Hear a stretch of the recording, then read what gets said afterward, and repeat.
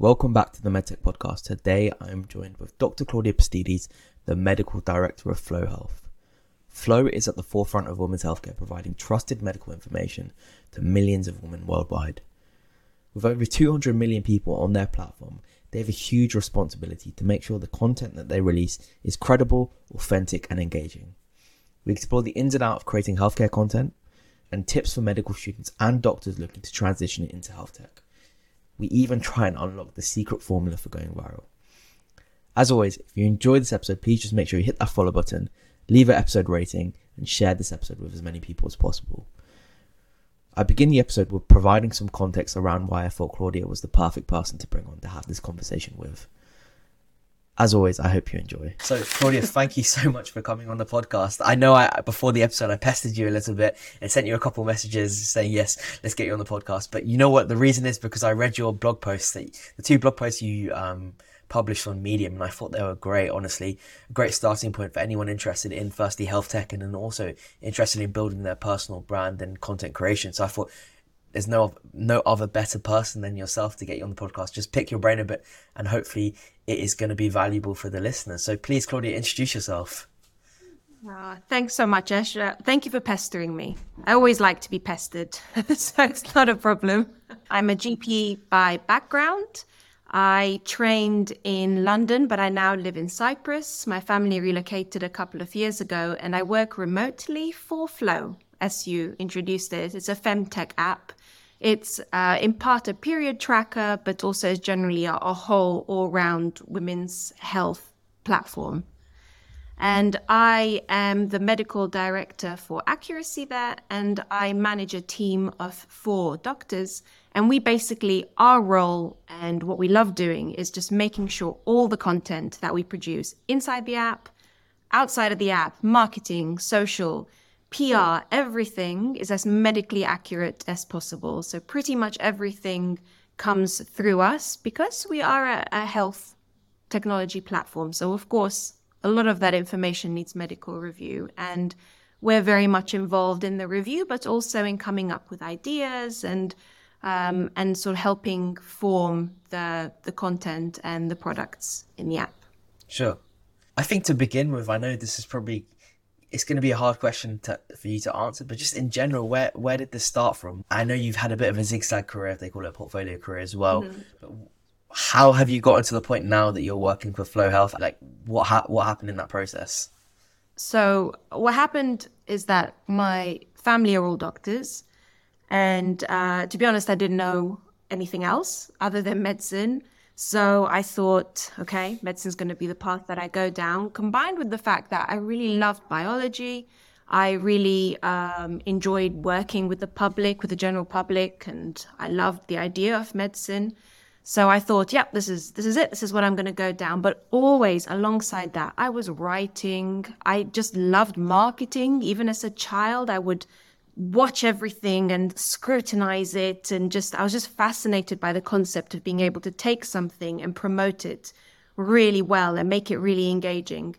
So I went and I did medical training at UCL. While I was there, I loved obs and gynae, but my mum, who was herself a surgeon, told me I am mad to go down the obs and gynae route. She told me I will never sleep another night ever again.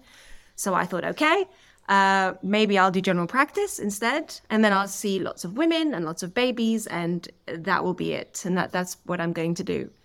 Also, while I was training at UCL and training in general practice, as much as I enjoyed the GP role, I loved the idea of being able to step back and look at the bigger picture. And I was always very frustrated. I would see patients and they'd come in and there were all these problems that they'd have that I felt like, if this had been at school as a part of education, or if somewhere along the way they'd picked up this information, rather than coming to me now at the end stage of where this problem has got to and where they're really stressed about something or anxious about something, could we have caught it a bit earlier?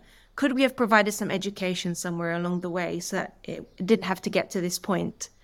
So I finished my GP training, I started working as a GP, and always on the side of that, I was doing a bit of marketing, a bit of writing, a bit of blogging. Social media then picked up. So this is now, 13, 14 years ago, I guess. So social media started picking up more and more. Doctors were more visible on social media. And I thought, now that I've had my first child, I know what I'm going to do. I'm going to start going on social media and talking about marrying my experience of being a doctor and having the medical credibility together with being a new mum, and seeing like, how can I put those two together and promote health in this population? So I was doing that just on the side for a bit of fun, carried on with my GP, and then was approached by Babylon via LinkedIn by a recruiter, by Babylon Health, and they were looking for a doctor who liked writing and who enjoyed marketing, which I didn't even think a job like that would ever exist. Like where did that even come from? It was amazing. So to have that land, almost in my lap on LinkedIn, I jumped at the opportunity, and it was freelance. So I carried on being a GP, and I was doing this on the side. But instead of doing it because it was just fun and I enjoyed it, I was actually being paid for it. So that was awesome. So I thought, great, I'm getting to do a bit of health promotion, a bit of social media, and I'm being paid for it. Marvelous. The more I did of that, the more I realized that's what I loved and that's where I wanted to be. And the GP work went down and down, and the Babylon work went up and up. Then my family decided to relocate to Cyprus. And again, at that point in time, I was approached by Flo, again on LinkedIn, recruiting, looking for a medical advisor. And this again was awesome because it's obs and gynae, which I always loved. It was in a medical advisory role for an app that I knew had this huge global reach. So I thought, what better public health promotion position is there that combines social media and engagement and, just like the fun side of healthcare together with that reach and that opportunity to educate. So I jumped on that the second that came, and it worked out really well for Cyprus because it turned out by chance they have an office here as well, which that was a crazy coincidence. And I've been here at Flow now for 2 years. So I started out as a medical advisor, and then I was promoted to medical director a few months ago, and now manage the team, like I said. Yeah, congrats. That's amazing. And I think, firstly, I guess the moral of that story is make sure your LinkedIn's up to scratch for anyone listening out there, because Yes. you clearly must have had like some secret formula, secret recipe to make your LinkedIn stand out but firstly Babylon and then Flow to reach out to you. So yeah, congrats, and you're definitely smashing it. I know Flow is just in general smashing with their social media presence, specifically targeting that younger demographic now, which is consuming short form content, which is really great, and definitely something I want to talk about in this episode. But I think to begin with, you mentioned the time that you'd always loved marketing, you always loved writing blogs, but this was at a time when it wasn't trendy. This was 13, 14 years ago, as you said, where not many people were doing it. And so it was almost out of the ordinary to start posting these blogs on your own personal experience as a doctor for other people to read. So what was the drive in doing that? Why did you do that? Honestly, partly I just really enjoyed creating content, and it gave me an opportunity to create. So in part, I think it was the medical goal of, I really love the idea of whatever I do being helpful to others. So yes, there was that side too, but obviously, but also there was a huge part of it that was just this desire to be creating something. And what I found when I was in medicine and in training and as a GP, I'd never felt that opportunity to create very much. I always felt like that's something that was lacking.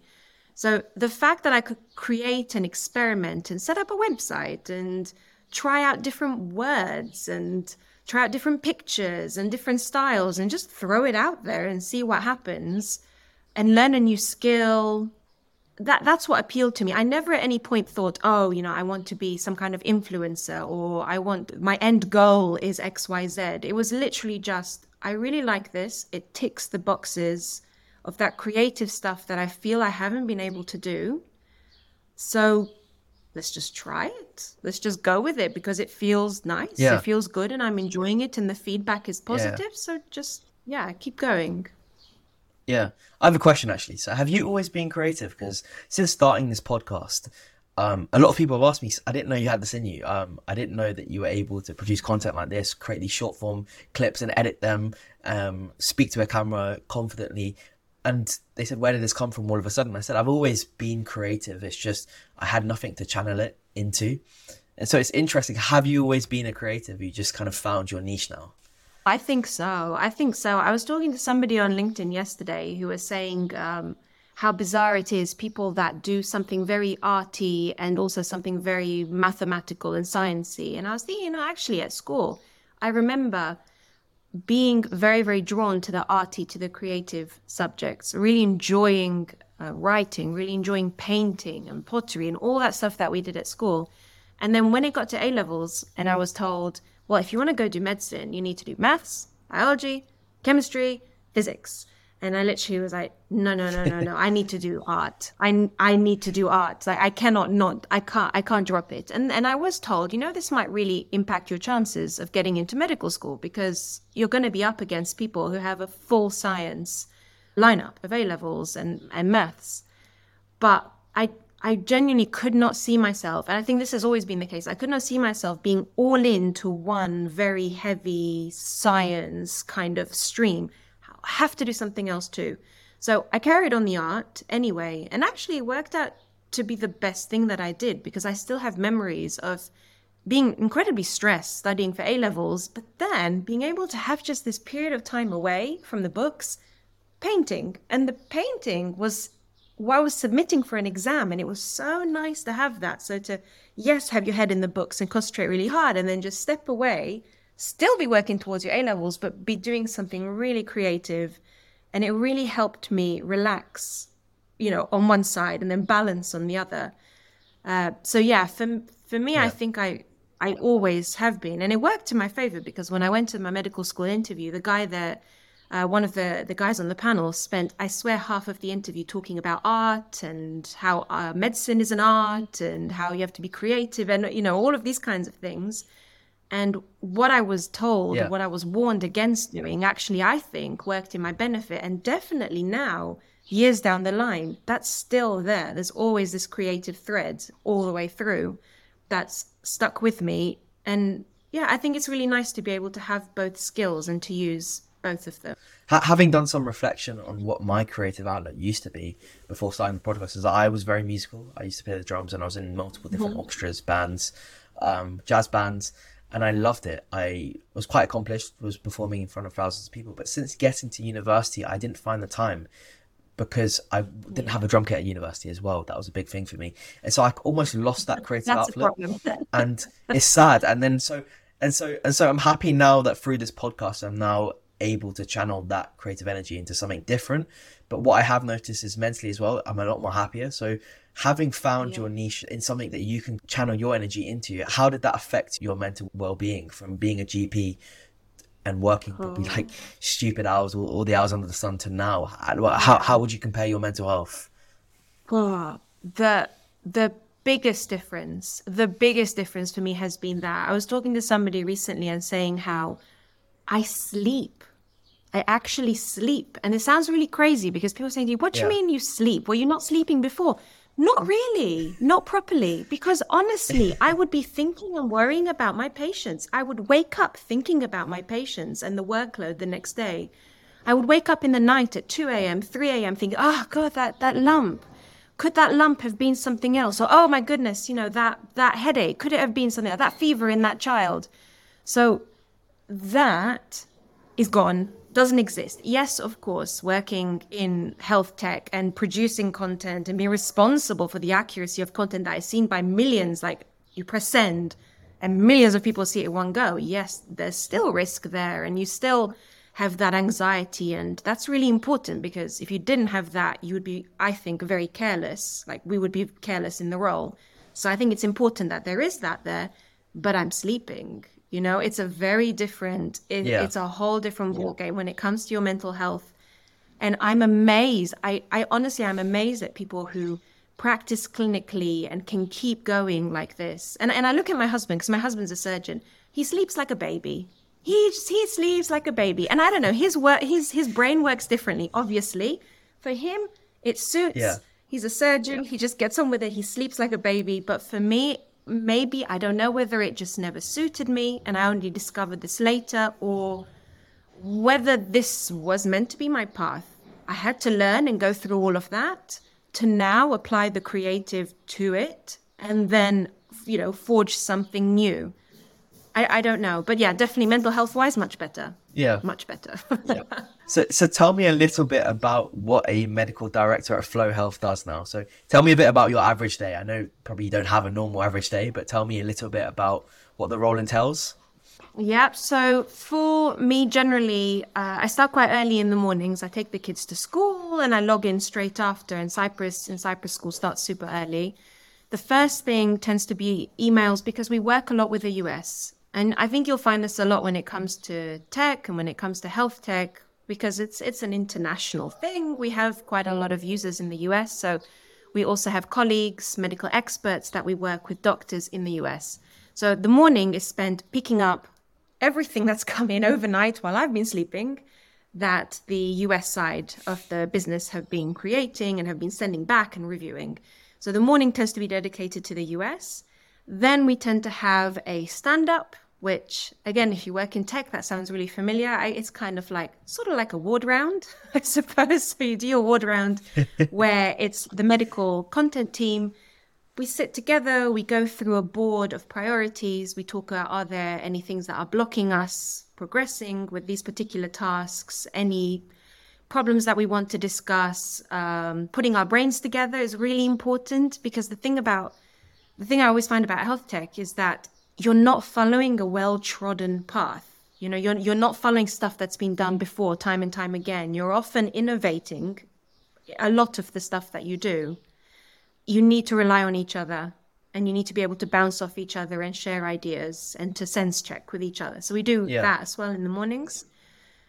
And then it depends. So my role at the moment being more managerial, I tend to just troubleshoot stuff, try to work out where there's some more efficiencies that can be made in the review process or in the accuracy of the work that we're doing. I also cover a lot of our PR stuff. So there tend to be some fun PR requests for the day, which are awesome, like Kris Jenner and squirting, Christina Aguilera swallowing sperm, all this kind of fun PR stuff. So that tends to form part of my day, which is great fun and an amazing opportunity for education in a timely manner. That is really, really fun and something I get a real kick out of. Yeah, that's pretty much the majority of the day in this current role. So tell me a little bit about Flow Health's vision and why they branched out into creating content. Why content? Well, I guess because they predominantly started out as a period tracking app. And that's all well and good. You can track your period and it will tell you, okay, your period is most likely to come this day. But that is a tiny portion of what women's health and menstrual health comprises of, So I think it seemed like the logical thing to provide content to support the period tracking function of the app. Like, what does it mean when this time your period's a bit too long? This time it's a bit too short. This time it's more heavy. This time it's lighter. And it just kind of went on and expanded from there. Then a trying to conceive branch was created to help people learn how to try to conceive. Then there was the pregnancy branch that was created. So then once you have conceived, you can follow the growth of your baby as you go along. It's very complementary. I always think it's really interesting when people think of separating content from an app, but you cannot have a health app or any app, I don't think, without content. You need to be able to put that information. You're logging, okay, great, but what does that mean? So you need to be able to explain that, and that's where the content comes in. It ties in, the functionality of the app, but then with something useful, like some useful content that you can then either action, you can learn something from. So I think you can't have one without the other is my belief. And I think any medical advisor that works in health tech that thinks they're not doing content is lying to themselves. I really do think that we are all doing content when we work in health tech, especially when we work for these kind of user-facing platforms. We're always thinking, how will the person interpret this? Where's the risk here? Are we covering everything that we need to and balancing that risk and making sure it's accurate? Yeah.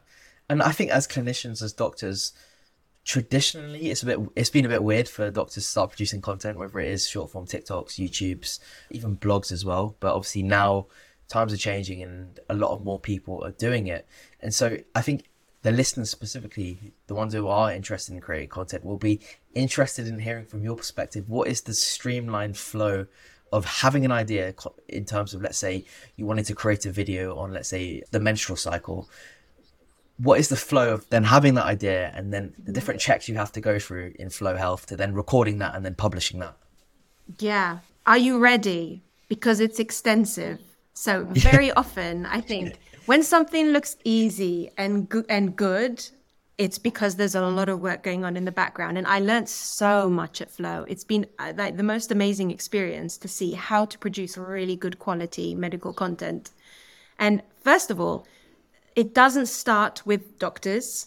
It does not start with doctors. And I think that that's actually quite important and really valuable, that it's a team effort. Like the same way in hospital, it's a multidisciplinary team and you need to look at it from lots of different angles to get it right. Exactly the same in health tech and in content production. We have a team of people and we are one small part of this team that comes up with the ideas. And they say, okay, we have this brainstorming session and we think we want to talk about this particular topic because of research. So everything is research-led. We research our users very often. We survey our users very often. So that, first of all, it helps us guide, and not just our users. What are the Google trends? What's trending in the press right now? What's on TV right now? So we amass all of this data, put it all together, have a big brainstorming meeting around it, and then decide, okay, this is what the topic. And then from that topic, this is some ways that we're going to approach it. And then eventually we decide, okay, we're going to go with video in this case. Then what happens is very often our content editors together, sometimes with writers, will put together a script. Medics are often involved at some point in that journey where sometimes we need to be consulted early on just to get the angle right. I always give the same example about bloating, because bloating, if you were to Google bloating, menstrual bloating, premenstrual bloating, you'd see a lot of stuff about water retention. But actually, if you look up the science and the evidence around water retention and bloating, it's really, really slim. And actually, there's more evidence that the bloating is because of your progesterone levels, your bowel perhaps being more sluggish, you're more constipated. So it's actually a very separate reason. So if people just got on with it and created the script for this video, they might have gone down the water retention route. And then we'd come in at the end to check it and go, no, start again. So very often we will be involved earlier on and we will say, okay, let's approach it from this angle. And that sets the process off to make sure that it's medically as accurate as possible from the beginning. Content editors and writers will do this script. We've got designers who also work together in that team, who come up with the ideas of how creatively can we do this. Here are some nice examples. Here's what's trending. Let's try this. Then once a brief is done and the initial ideas are there just sketched out, there's a medical review. Then it's created. Then it comes back for a medical review. And then it goes for another medical review. So we also have medical board experts, and these are practicing. I know, this is what I'm telling you, it's not short. But we have practicing clinicians, and this is really important. We're very aware of our limitations. So yes, I was a GP, but I stopped practicing clinically 2 or 3 years ago. So the best thing we always think to do is, we're there, we know we've got the knowledge and we can help, and we've got the more creative sort of side, we've got it to this point. But still, it needs a review by somebody who's clinically practicing, 100% up to date, on the ground with the patients. And then we bounce this idea off them as well. And we ask them for a final review. Based on their feedback, we make some final tweaks. The other important thing is the final tweaks and decisions come from us, actually, which is really interesting. So it's not that the medical board experts say is 100% always final. There needs to be a balance. It needs to be, okay, this is in flow and our users' best interests, and it's as medically credible as possible. And so that's always tricky, making sure that we balance that right. And then that's it. It's launched and then it's tested. You know what? You wouldn't think of it looking at just, let's say, going on TikTok and then typing in the Flow Tracker and just looking at the videos. You wouldn't think that much effort and that much work is going on behind the scenes to create just one video. And it's interesting, as someone who is starting to delve into creating content now, specifically around healthcare and health tech, I myself have realized there's a lot of responsibility. Even when a video, let's say, gets 1,000 views, those are, let's say, potentially 1,000 different people who can make their own assumption of what you're saying and can take things out of context, will home in on one piece of advice you give them without listening to the rest of the video. And so it's a slippery slope, and you have to be very careful in creating content and in what you say. And so I'm not surprised at all that an organization as big as Flow has all these different steps to make sure that the content is credible, because the potential implications if the content is not accurate is huge, right? So what advice would you give to someone who is creating content but doesn't have the backing of an organization like Flow, but is actually interested in producing healthcare content? Let's say they're a medical student. Yeah. Well, I think first thing you've got to do is you just got to dive in always with these things. You've just got to give it a go and see how you feel, because I've got to say that the amount of times that I've created content and I built up a following, let's say on Twitter, on Instagram, on all these platforms, and then I realized, this doesn't feel comfortable, and then pulled it all back. And that's happened actually to me a few times. So I think sometimes you need to give it a go, try it, and see how it feels for you, because if it feels really unsafe to you, you don't feel like you're qualified enough to be giving this information, you will feel it. And at that point, you need to think, okay, right. So first of all, though, try it and see how you feel. You might really enjoy it and it might be okay. The other thing I would say is building up some kind of peer review system, I think is really important. So at Flow, yes, we've got a peer review system. We're fortunate to have that, and a very strong one, robust one. But we also are always listening to feedback from our users, all feedback. I kid you not. And imagine, we've got millions and millions of users. So imagine how much feedback you get.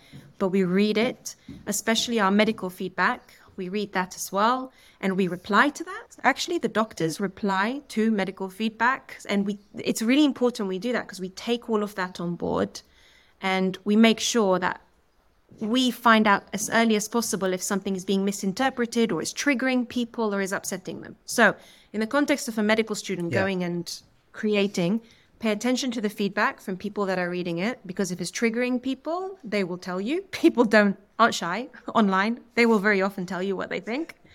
But try and put some kind of peer review, whether it's a colleague, a friend. I set up actually on LinkedIn a Medics in Content group.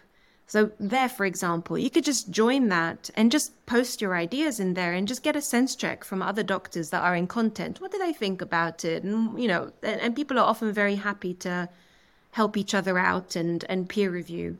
But yeah, I think that's really important. Be aware of your limitations, see how you feel, give it a go, and then make sure you're either paying attention to your audience or getting some peer feedback as well on what you're doing, so that you feel safer. But you'll find your way slowly.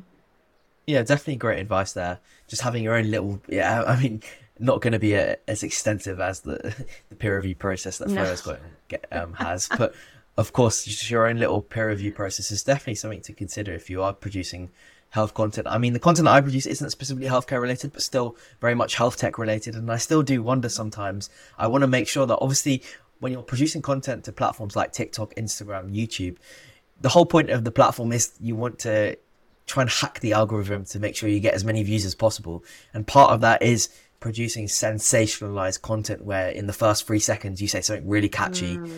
And so it's that balance of making sure that of not being a bit too sensationalized, and you still understanding that you have a responsibility as whether a med student or a clinician of striking that balance, that there are people out there who will literally take your advice literally, right?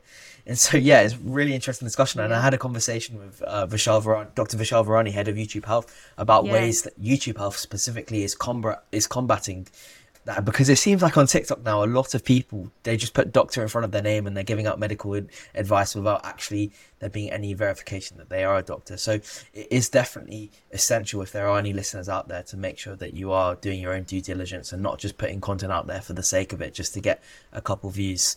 But from your experience, considering you've pretty much broken down all the different stages in producing content, what is there a clear formula on how to go viral? You've done all your metrics in terms of looking up what keywords are being looked up, what the audience wants, but then also breaking down the design, etc. So if you could maybe give a couple pointers, tips. I know there's no clear formula, but what advice would you give anyone looking to get big in the content game? Yeah. You know what I wish I could give you? I wish I could give you a formula. I wish I could even give you an answer. The answer actually, from my experience, is it's the teamwork aspect that creates it at Flow. There's no one person who says, yep, my impact here is the viral impact. We had one video, for example, that did really well, which was around female ejaculation and squirting. And it did incredibly well. It did incredibly because it was a perfect marriage of the doctor who videoed it had a little pot with, I don't know what she made in there, but she made something that looked really realistic, and that worked really well. Yeah. Combined together with like the perfect amount of short form but sufficient content, put together with, say, the copy underneath that was a really good explainer, the right hashtags. So it was a combination. It was a combination team effort. And I personally myself have never created something viral by myself. So I would never be able to say, yeah, this is my formula. This is how I do it. Like everything that we've done at Flow has always been a bunch of really great creative people all pulling their part. And when all those work really, really well, and it's timely as well, that's when things have gone viral. Tell me a little bit about Flow's vision now going forward, because they've already established their channels for mass educating specifically a female audience, and this is a topic that wasn't traditionally spoken about. It's always been a bit taboo, and so the fact that Flow is normalizing it is great for the younger generation as well. We're trying to make sure that we're keeping up with the trends. We're producing content in really fun, engaging ways, that we are catering to as much of the female population as possible. And that's something we're working really hard on at the moment. So now we need to have a look and see, okay, now where else in the female health journey are there gaps that we really need to fill to try and improve and make it really good from first period all the way to end period. God knows, even if beyond, we cover women's health as much as possible. We recently did a survey. We did a couple of surveys, one in the UK and one in the US, looking at the state of health misinformation that's out there. So out there on social media, on websites. And we found that there's still a lot of myths doing the rounds, a lot of taboos when it comes to sexual health and menstrual health. And so it's very obvious to us that as much as we in our echo chamber at Flow think everybody talks about masturbation and squirting, the reality is no, it's not at all like this. People don't feel comfortable. They don't even know what a heavy period is, what a normal regular menstrual cycle is. So we would love to bust all these myths as much as possible and put as much good quality medical information out there in an engaging way to fill this gap. Where there is this misinformation, we want to try and make it as accurate as possible so people aren't turning so much to social media, or if they do, they know where to go to fact check, to sense check, actually medically what is okay, what is accurate. Yeah, no, I think that's an amazing vision that you guys at Flow are doing and are executing. And so I'm curious, you just mentioned the UK and US there. Is this something that you're looking to scale globally to other developing countries as well, where these topics are a lot more taboo and a lot less talked about? Yeah, definitely. And actually, we've been doing a lot of work with translating our content, because our content has been primarily English and it takes such a long time to translate content and to translate it into other languages. We have this pro-social campaign as well, where we offer actually access to Flow for free to certain countries where we know that it will be really beneficial for people to have access to this health information. I think there it is in English and in French as well, in certain parts of Africa, for example.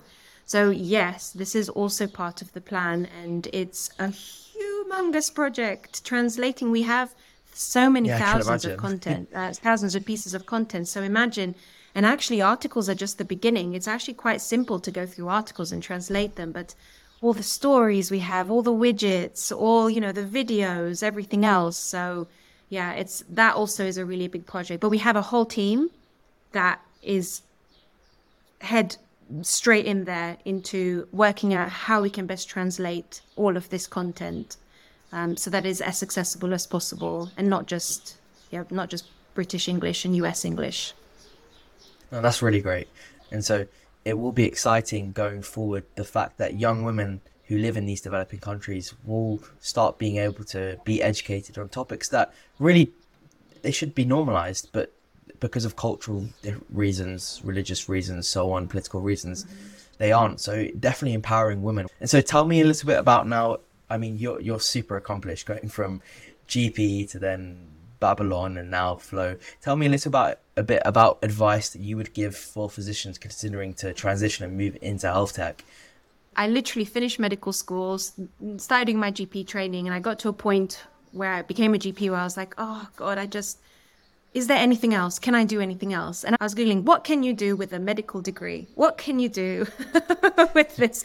And all I got was pharma. I think that was about it at the time. I think that's all that Google was telling us. But now, you know what, in the last 12, 15 years, because of health tech, things have opened up so much. There are so many more opportunities for doctors. And I think this is really fortunate. So I think definitely if you're somebody who's quite creative and you'd love to try something else, obviously I'm biased, but I think tech is a great avenue, like a really great avenue to go down. How do you go about it? Well, it's LinkedIn.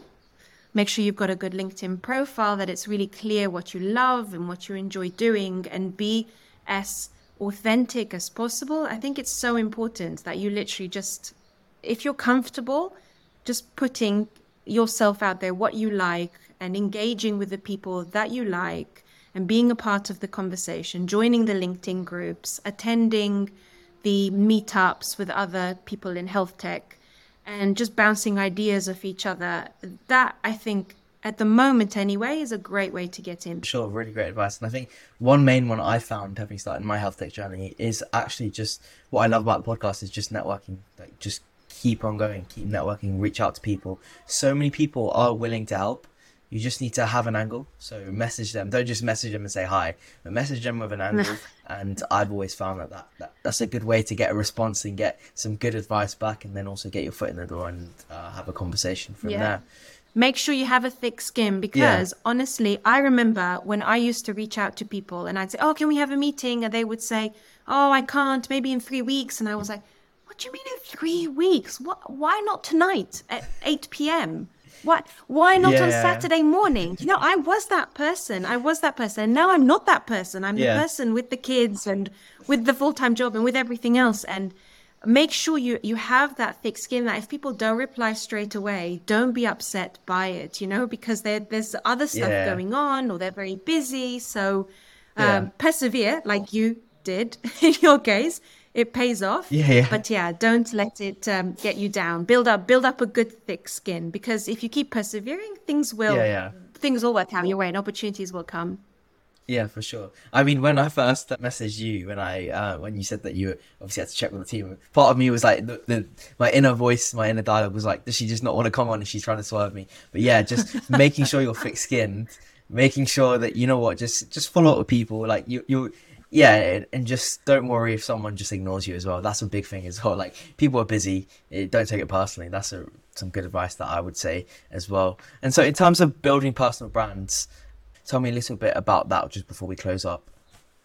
If you want to step out of traditional medicine, if you want to try something else, or if you just really get a kick out of being creative or networking, I think personal branding is really important. And really what that means in medicine, I would say, is just having a profile as strong as you can make it on the platforms that are of interest to you.